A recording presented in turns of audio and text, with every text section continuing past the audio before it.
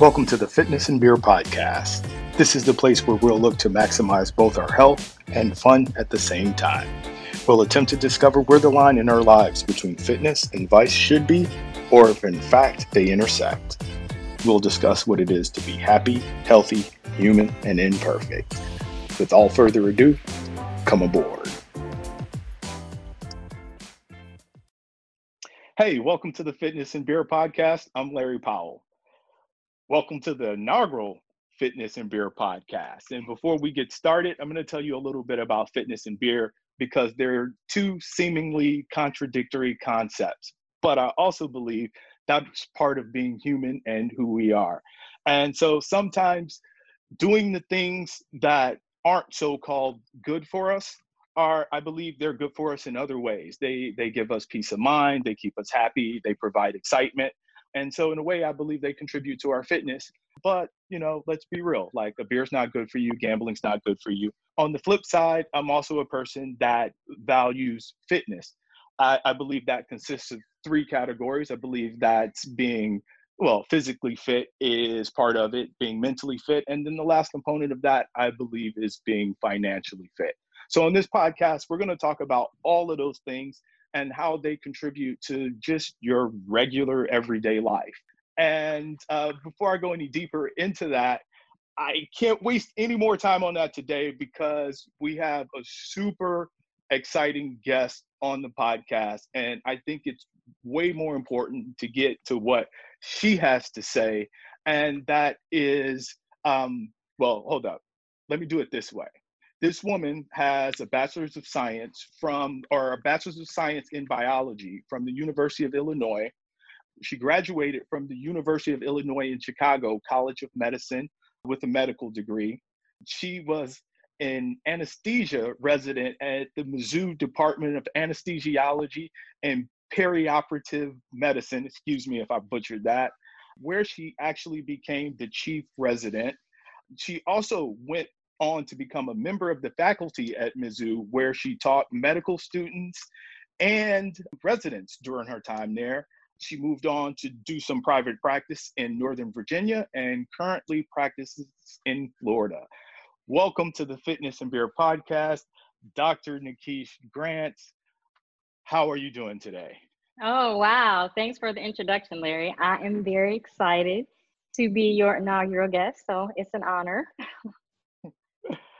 So I guess I shouldn't go too much further into the podcast, but also without mentioning that you are actually also my sister-in-law.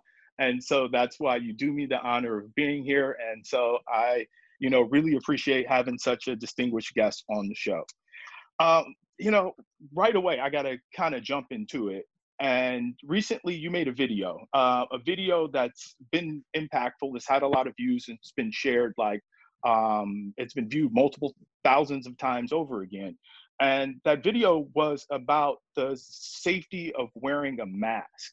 And one of the things that you claimed within the video is there's a lot of misinformation going out there. And so my initial question is going to be twofold, and that is, what specifically motivated you to make the video, and what misinformation is out there that specifically that you were responding to? So specifically, I have been seeing a lot of things online on social media about the dangers of wearing a face mask, how it causes you to not get enough oxygen, it causes you to retain CO2, all these kind of things. It can reactivate dormant viruses within your body. And I just kind of would see them and be like, wow, people really think that, and pass through. But then on my personal social media, I was seeing family and friends sharing this misinformation, and it really kind of alarmed me. And I'm like, oh my God, I can't have my friends or my family thinking it's dangerous to wear a mask. Let me make sure that they're educated so that they can protect themselves. So that really was the nidus that kind of sparked that passion for me to create that video. Okay, and so to be specific, even on a very, very low percentage, are there any dangers or health risks that could be incurred as a result of wearing a mask, or is it just all completely false, or is it so minuscule It's kind of like walking around the world and being worried that you're going to get struck by lightning. Like it's not really reasonable.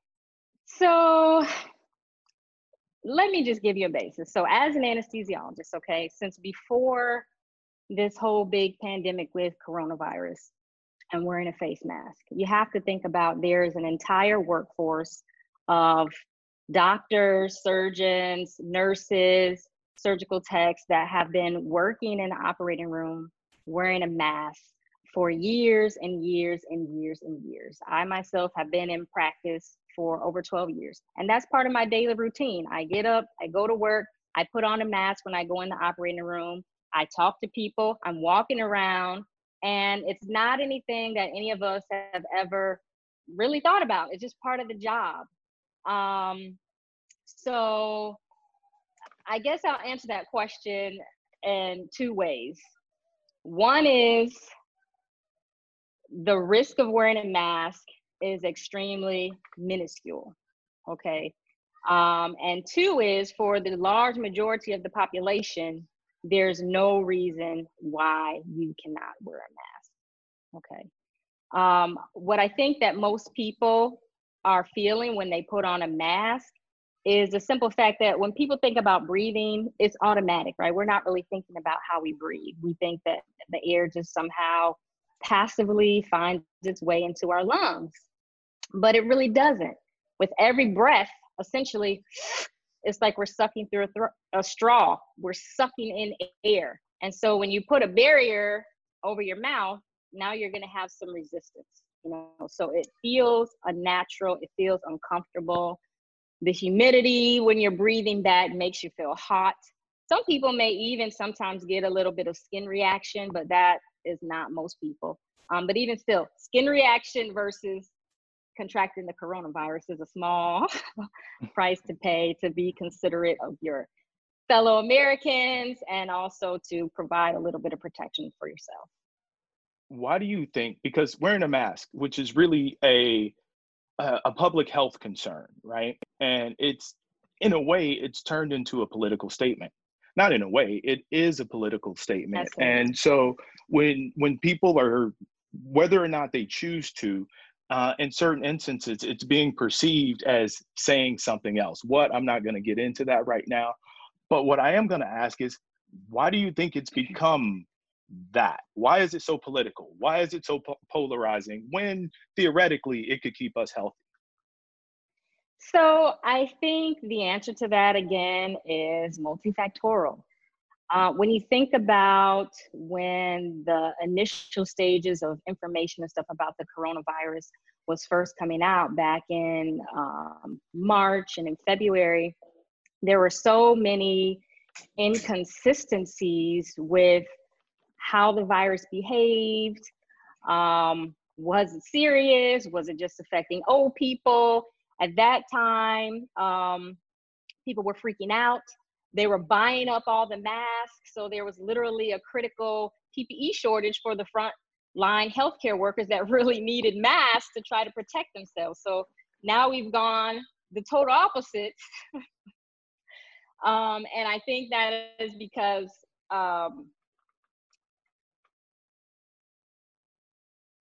people across the country have experienced surges of the virus at different times. So over the last 4 to 5 months, we saw a lot of COVID in New York and in, California, but by and large, majority of the country hadn't really seen a surge. They personally weren't sick. They didn't know anyone that was sick. So they started to question if the virus was real or not. And I can say that it is real. I've taken care of COVID patients. So I'm going to stop you right there and just to jump in, because I know that you're an anesthesiologist, and not that I understand the specifics of anesthesia. I think I get the gist of it. So I'm going to take a shot at it if that's okay with you. So basically you administer anesthesia. I don't know if I can compare that to medicine, but that is basically what will alleviate your pain, slow down your heart rate, or whatever whatever needs to be done to prep your body for surgery. Is that clear?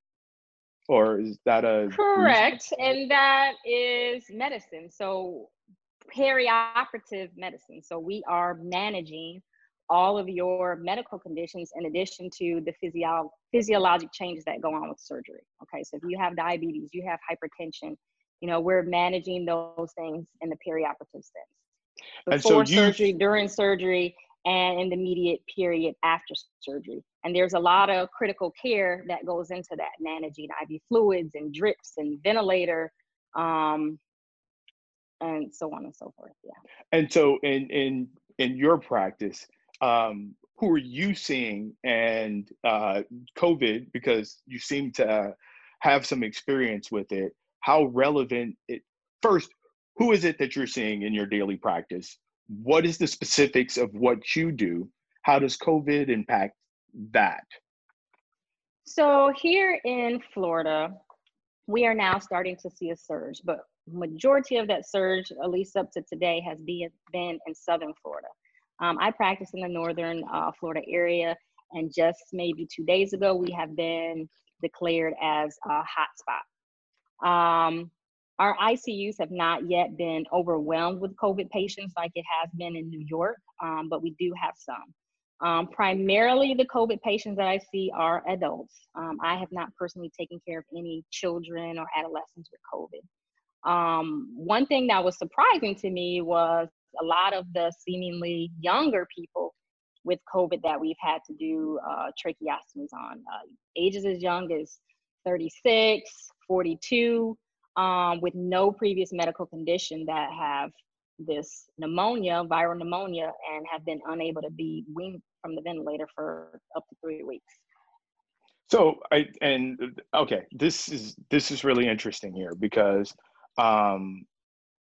one of the things that's happened here is the mainstream media and their message, it's really never really wavered.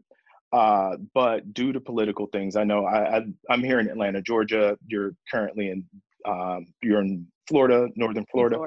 And I know the initial thing was, everybody social distance, go to the bunkers, you can go outside, you can go for a walk, but for the most part, stay separated. And then pretty quickly, when this state opened, when Georgia reopened, or the governor announced, I noticed a different narrative starting to go around. And I think you touched on this a little bit earlier, but it's people begin to question whether or not the virus is real. And that even if they've accepted that the virus is real, I am seeing a lot of people like, we should be able to live our lives. We should be able to move forward because, hey, the virus is here. And kind of the approach where it's the same way that we approach the flu or a common cold or a host of pink eye or a host of other ailments that we kind of move through our lives with, and it happens. And the media, to me, is indicating something different. That's been a consistent message all along. So where's the disconnect? So I feel like the disconnect is, one, we've never really had to deal with a pandemic before, okay? In my entire life, we've never had to be quarantined or on lockdown. So I think that people are starting to become a little bit fatigued about dealing with the stresses of COVID, being at home, not being able to go to work, not being able to get back to their normal routines after months and months and months. Secondly, I feel like with COVID, it's so unique in what we've seen because it seems like there's such a wide spectrum of severity. I mean, you have a population of people that technically can have coronavirus and be completely asymptomatic. And then you have the other spectrum where people are getting sick and dying within 2 weeks. So the spectrum kind of makes it a little bit difficult to know exactly what's the right thing to do. Because by and large, if 90% of the population were asymptomatic and maybe there was a small percentage that were getting sick or dying, maybe you could say, okay, let's go back to our normal lives. But it's so varied, it's not just affecting the elderly, everyone is really at risk. Now, of course, elderly and people with pre-existing conditions are more at risk to get severe disease. But as I said before, even young people that have been healthy have been getting severe illness. Some have died, and some have just been in the ICU for weeks and weeks and weeks. Mm.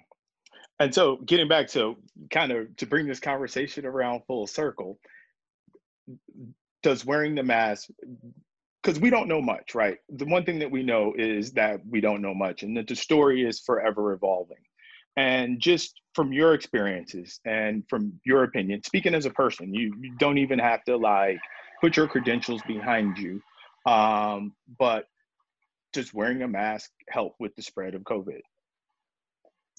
So the typical mask that the general population is wearing is going to help to decrease the amount of COVID that is within the air.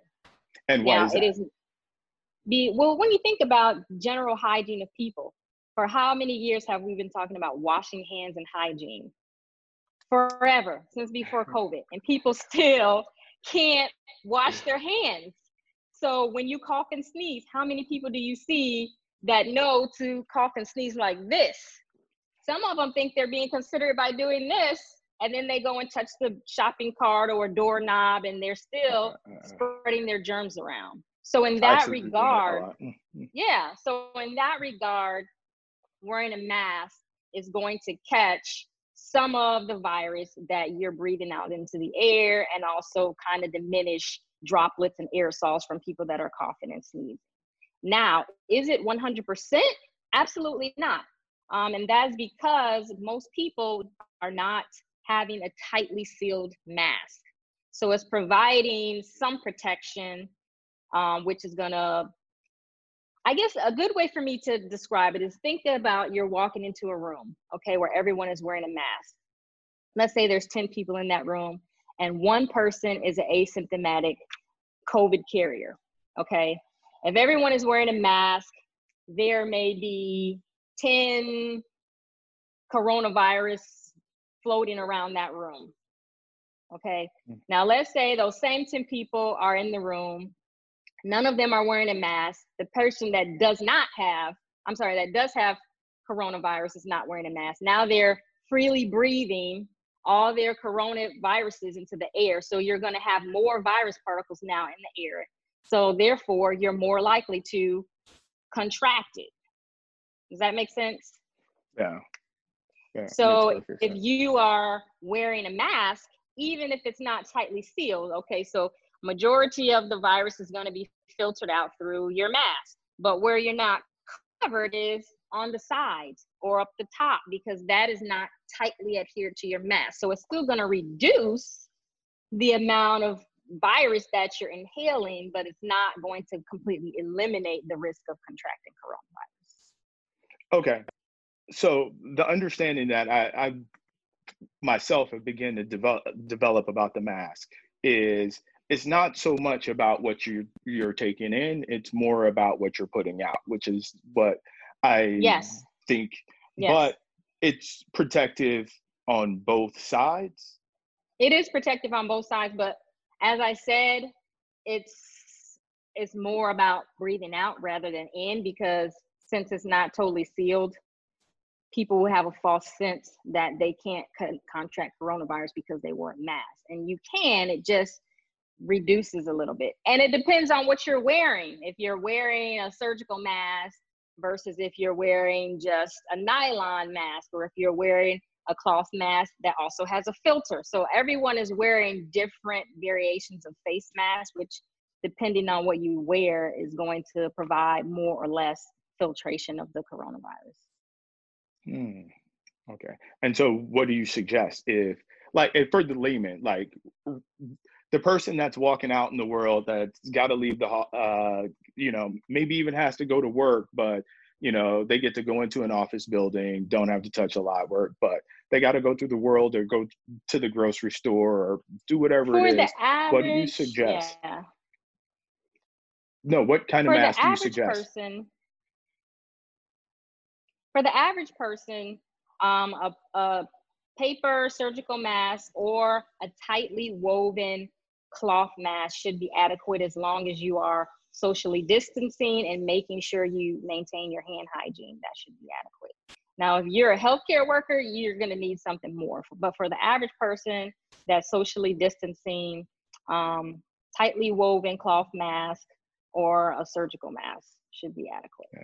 Okay. Because my understanding of it is in the sense, and I've seen all of these and we've all have seen it. I think that the advent of social media, like social media is both a good and a bad thing, right? It's a good thing because in a way, it can make us all connected, at least in theory, because you can reach out to somebody that you went to third grade with, right? And so in that sense, it's pretty awesome. But at the same time, it gives us all an opportunity to reach out to 500, 1,000, 2,000, or maybe even hundreds of thousands of people with our keyboard. And when we do that, you know what I mean? There's so many articles and blogs and information. And so because it's written on the internet and it looks official, doesn't necessarily mean that it's credible. And I say all of this because, I've read that trying to stop the coronavirus with a mask is like trying to stop a mosquito with a chain link fence. That's one of them. I read another one where it's somebody peeing, and it's like if they're not wearing any pants, then if you're just wearing pants and they pee, you still get wet. And then if they're wearing pants and you're wearing pants and they pee, like their pee is on them. And that's the one I believe is probably the closest to reality. But I'm actually getting to a question here. But here's my thing.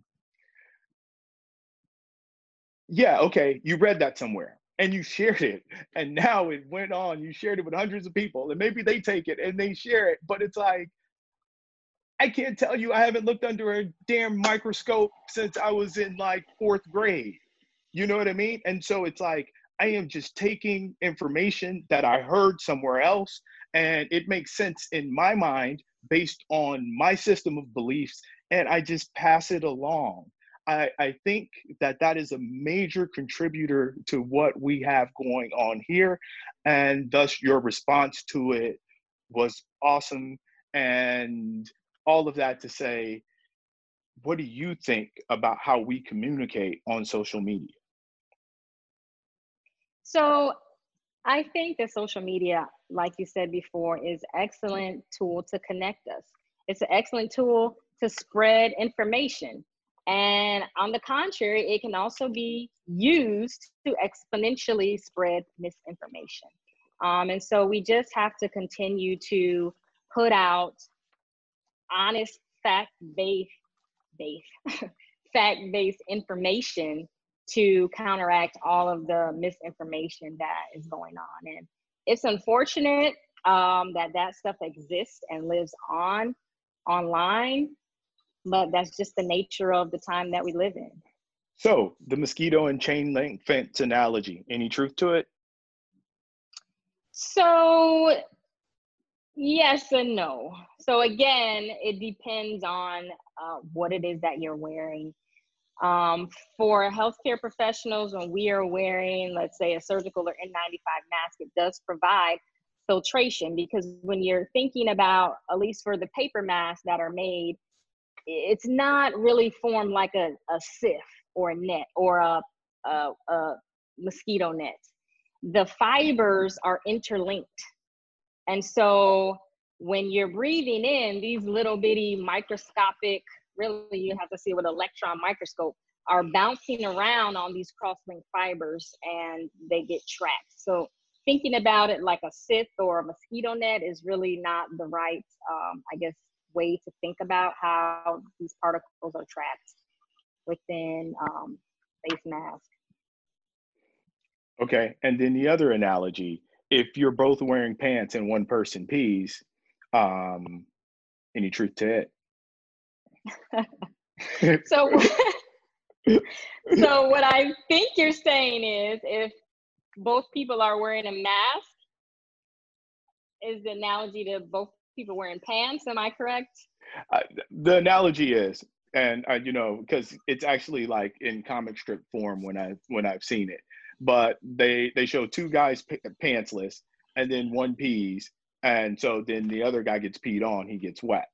Then in the next picture, there is one guy is pantsless, and then the other guy's wearing pants. The pantsless guy pees, and he pees onto the guy wearing pants. And Gotcha. so the guy Yeah, gets so that's wet. illustrating, yeah, Yes. wear a And mask so you keep your germs to yourself. Yes. basically, and then in the third, they're both wearing pants. The guy that pees, just the other guy doesn't get wet at all. Is there any truth to that analogy?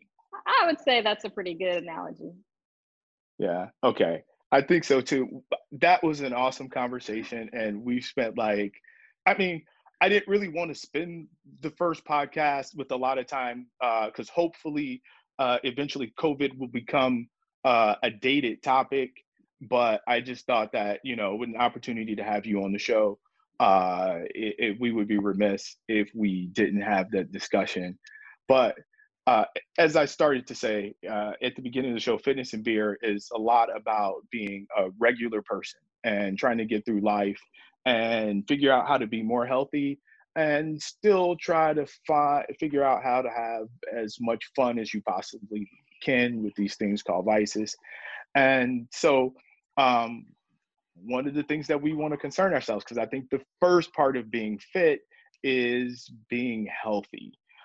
And I'm not going to get into the whole thing about chronic disease too much, but what is the number one first thing you think that us as Americans, and for that much, specifically us, I'm not going to go, could do to be healthier people?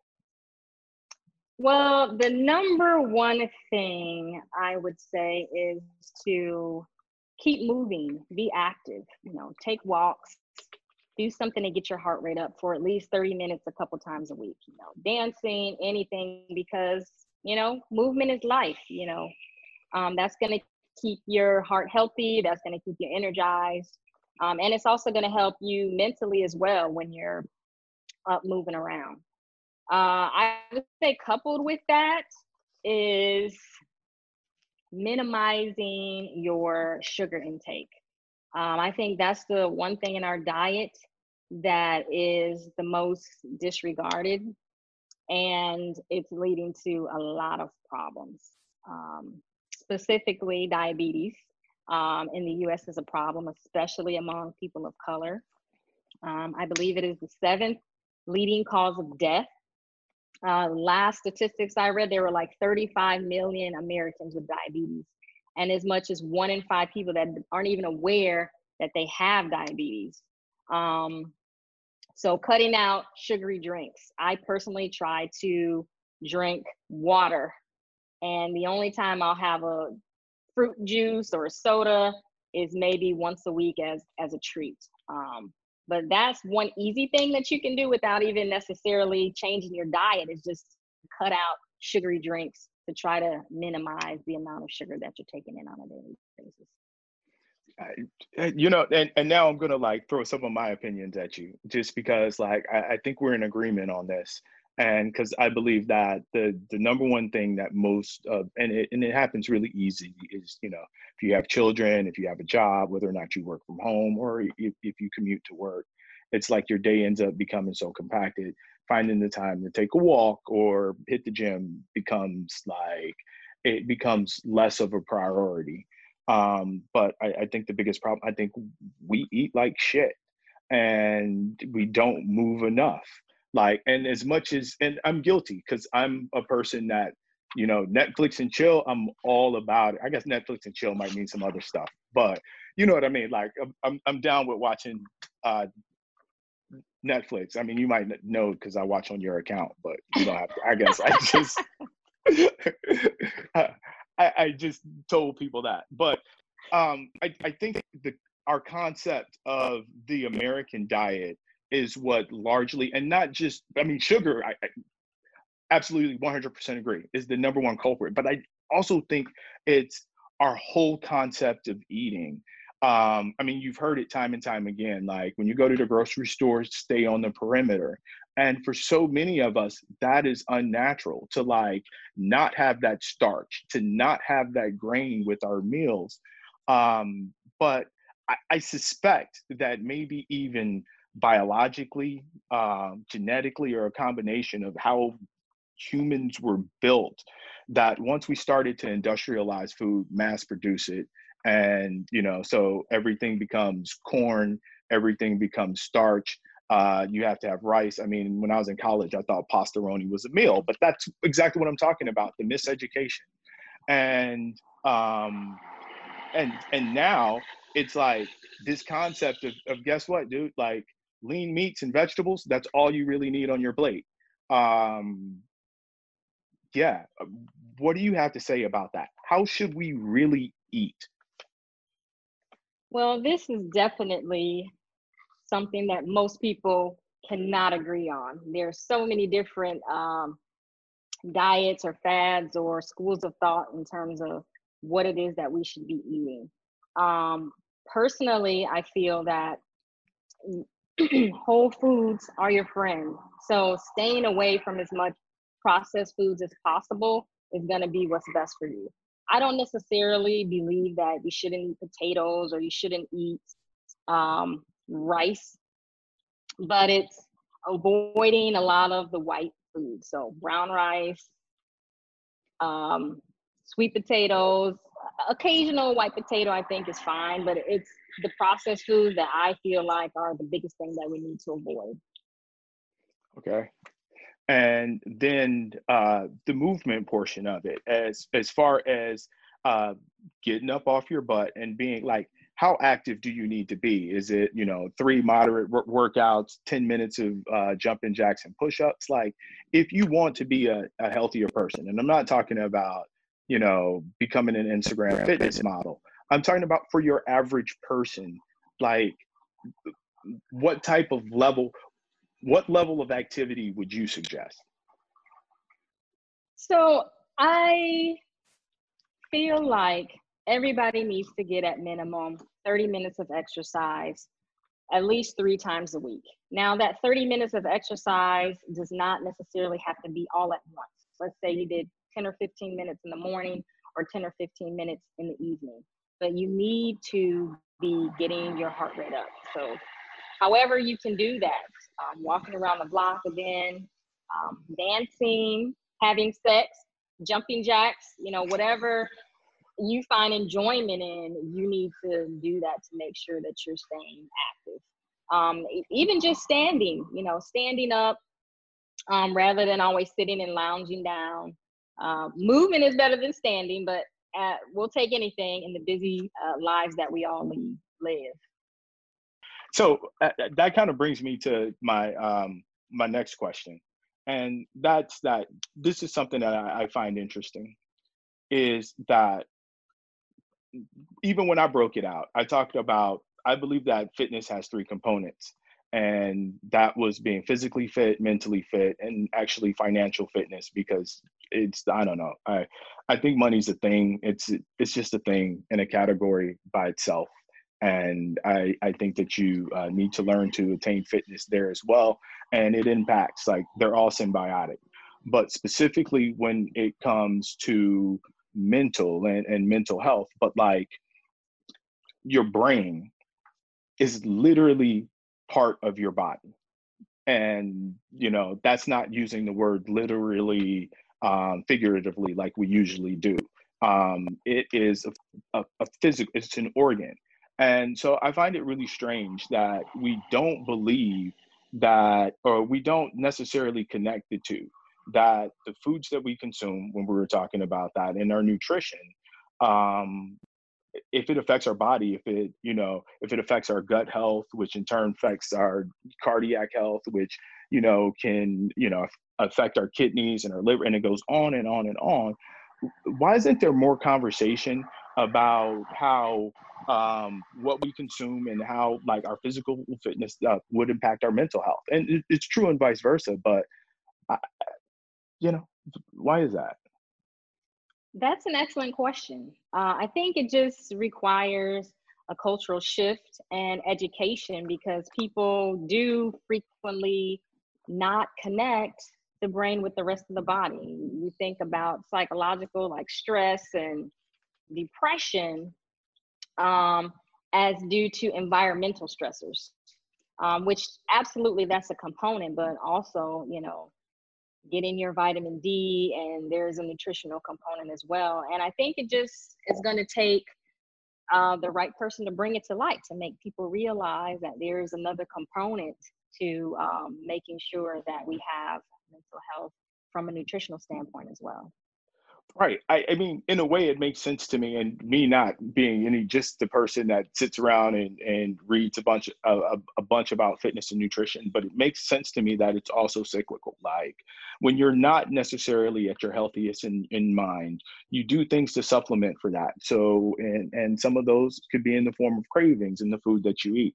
Lord knows I'm addicted to chips. I love chips. Like Cheetos, potato chips, man, I can knock out some Lay's. And if French fries were a healthy food, I would be good to go. And so it's ironic to me. And so these foods are also addictive, and then they work at a detriment to our bodies. And then in turn, our bodies react in ways that like it impacts pretty much every organ. Fat itself is an organ, and it goes into an unhealthy state. And we just don't think about the fact that, like, hey man, that affects your mind too, and thus continues the vicious cycle. So like your mind's not healthy, so then you turn to unhealthy food, which in turn keeps you with the unhealthy mind. What do you think about that? I think that you're definitely onto something. And I think that everyone has felt that a lot in their life, in terms of even people that have ascribed to certain diets. They change their eating habits for a while. They feel better both mentally and physically. Then for whatever reason, they fall off the wagon. Maybe there's some stresses in their life. They try to pacify themselves with junk foods because you associate that with joy, and it's a way to pacify yourself. And then as you do that, you start to feel bad physically, and it definitely can be a vicious cycle to break. Wow. So thank you. I'm going to shift gears on you one more time. And it's like we still have a little time left in the podcast. And there's so many interesting, we might have to do this again because I got other topics that I want to get into. But like, so with what's going on in the world right now, and I won't, from Ahmaud Arbery to George Floyd, and, there's a lot of opinions going around. But for you as a Black woman that I would deem as successful, I mean, you're a doctor, you made it.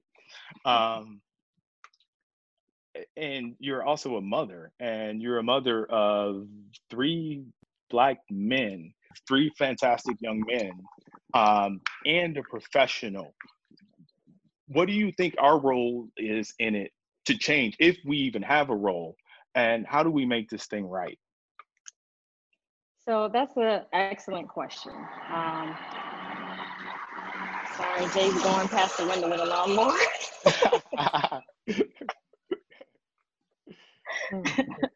So yeah. So as a mother and as a professional, like what's going on in the world? How we make it right? You got 3 Black boys.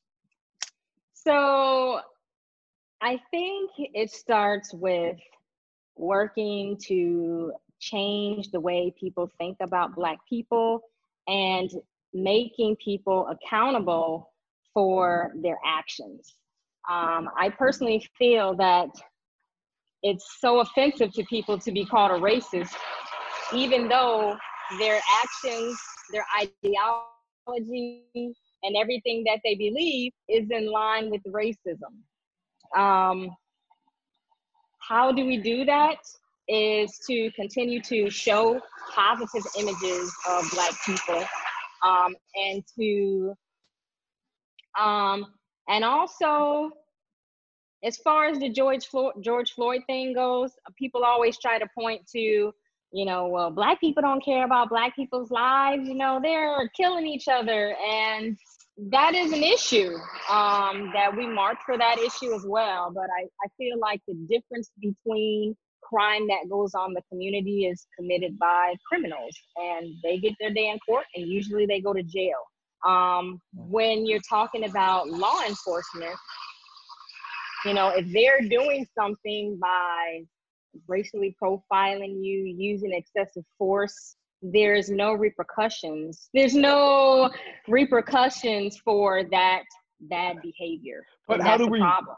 But okay, and this is the last question I'm going to ask you in this chain of thought, but like all of it really, I think there's just some really deep-seated, rooted biases, preconceived notions. Like, so you know what I mean? And so like, to pretend that those biases don't come, I mean, where the biases come from, but the problem is it completely eliminates room for the individual.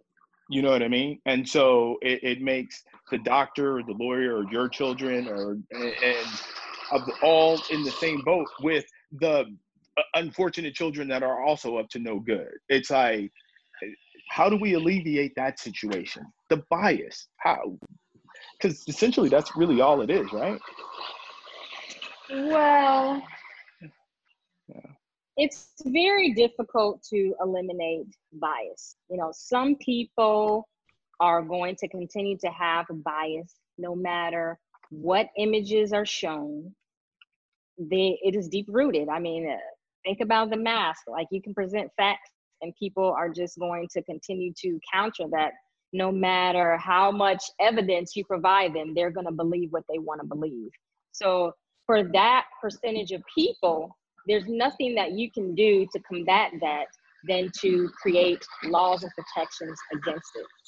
For the other set of people that have biases but are open to be educated, for their minds to be changed, I think it comes down to the images that you're seeing of Black people day to day. One thing that I would say for social media is, you know, I have a friend that I've known, oh gosh, probably since 7th or 8th grade.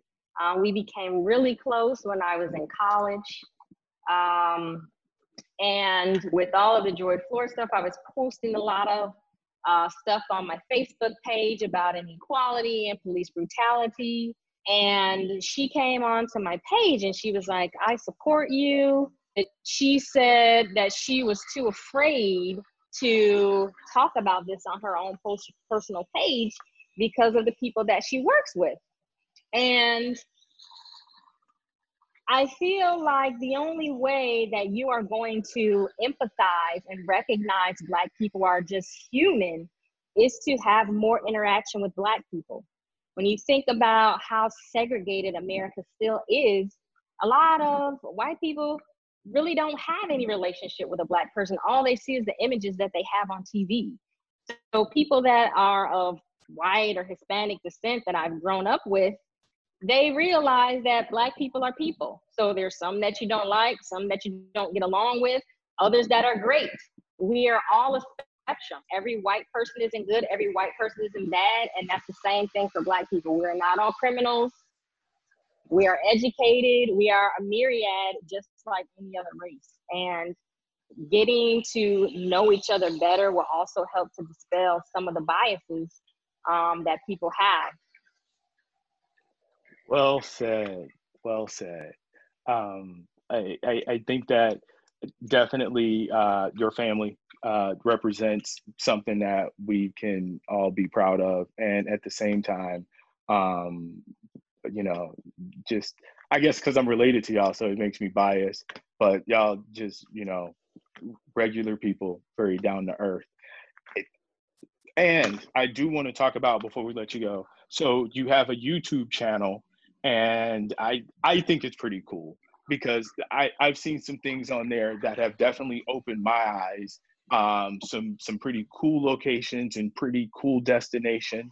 So first of all, what is your YouTube channel called? Okay, so I actually have 2 YouTube channels. The main one that I have is co-created with my husband.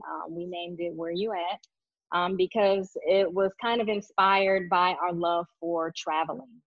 And we are avid researchers about where's the best place to go, who has the best beaches, you know, what things do you want to do, because we want to ensure that we have a good time. And so after doing research and reading reviews and watching videos, we were inspired to basically share our story. So that was the nice for kind of creating the Where You At channel. So we have a lot of stuff on there about vacationing, room tours, reviews, in addition to kind of sharing some of our personal experience in terms of like more of a vlog style. In the future, we kind of hope to expand the channel more past traveling and touch on other topics such as our professions. My husband is a dentist. I'm a physician, and also talk about relationships and just some more fun pop culture things. Very cool. And the second YouTube channel? The second YouTube channel that I have is called Incredible Dr. Nikish, and that one focuses more on women empowerment, my personal experience as a physician. It has some resources on there for meditation and just kind of getting in the right mindset. It also has some information about the coronavirus. I uploaded a couple day in the life of anesthesia, and also some demonstrations on how pulse oximeter works. So, and tell me this, are there any other social media, or if after hearing this, anybody wants to reach out to you and ask you a question? Because I know that like when you made the video about wearing the mask, you were super interactive, you were informative, you were happy to answer questions. Where can they reach you at? You can reach me either on my Instagram, Incredible Dr. Nikish. Also, I have a Facebook page that goes under the same handle. And I can also be reached at Incredible Dr. Nikish. Incredible Doctor spell out or DR? DR. And then Nikish, Nakish. Correct. At Instagram? Yes. Yeah, I'll send you the I'll send you the link so you know what it looks like. Nice. Okay, and I'm stealing this because there's a podcast that I'm a pretty big fan of, which is Impact Theory with Tom Bilyeu. He's got millions of followers, but I mean, it's just a good question, and it applies here. Like you've made yourself available on social media, and have started these YouTube channels, and so it's clearly you have something that you want to share. And so, if there was one thing that you could if there's one thing, what is it that you want to accomplish? What is it that you hope to share with the world? What is it that I hope to share with the world?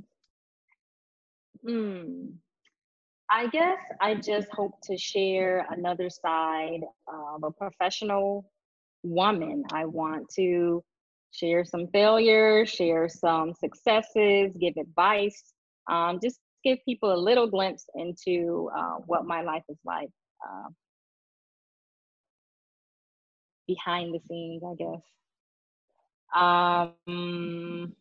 Yeah. And I can say, definitely go check out the videos, because on the videos, they have some very cool destinations. If nothing else, to go, I mean, they have awesome personalities. Her husband, Dr. Lanil Powell, happens to be my brother. He's a very cool guy, so check them out.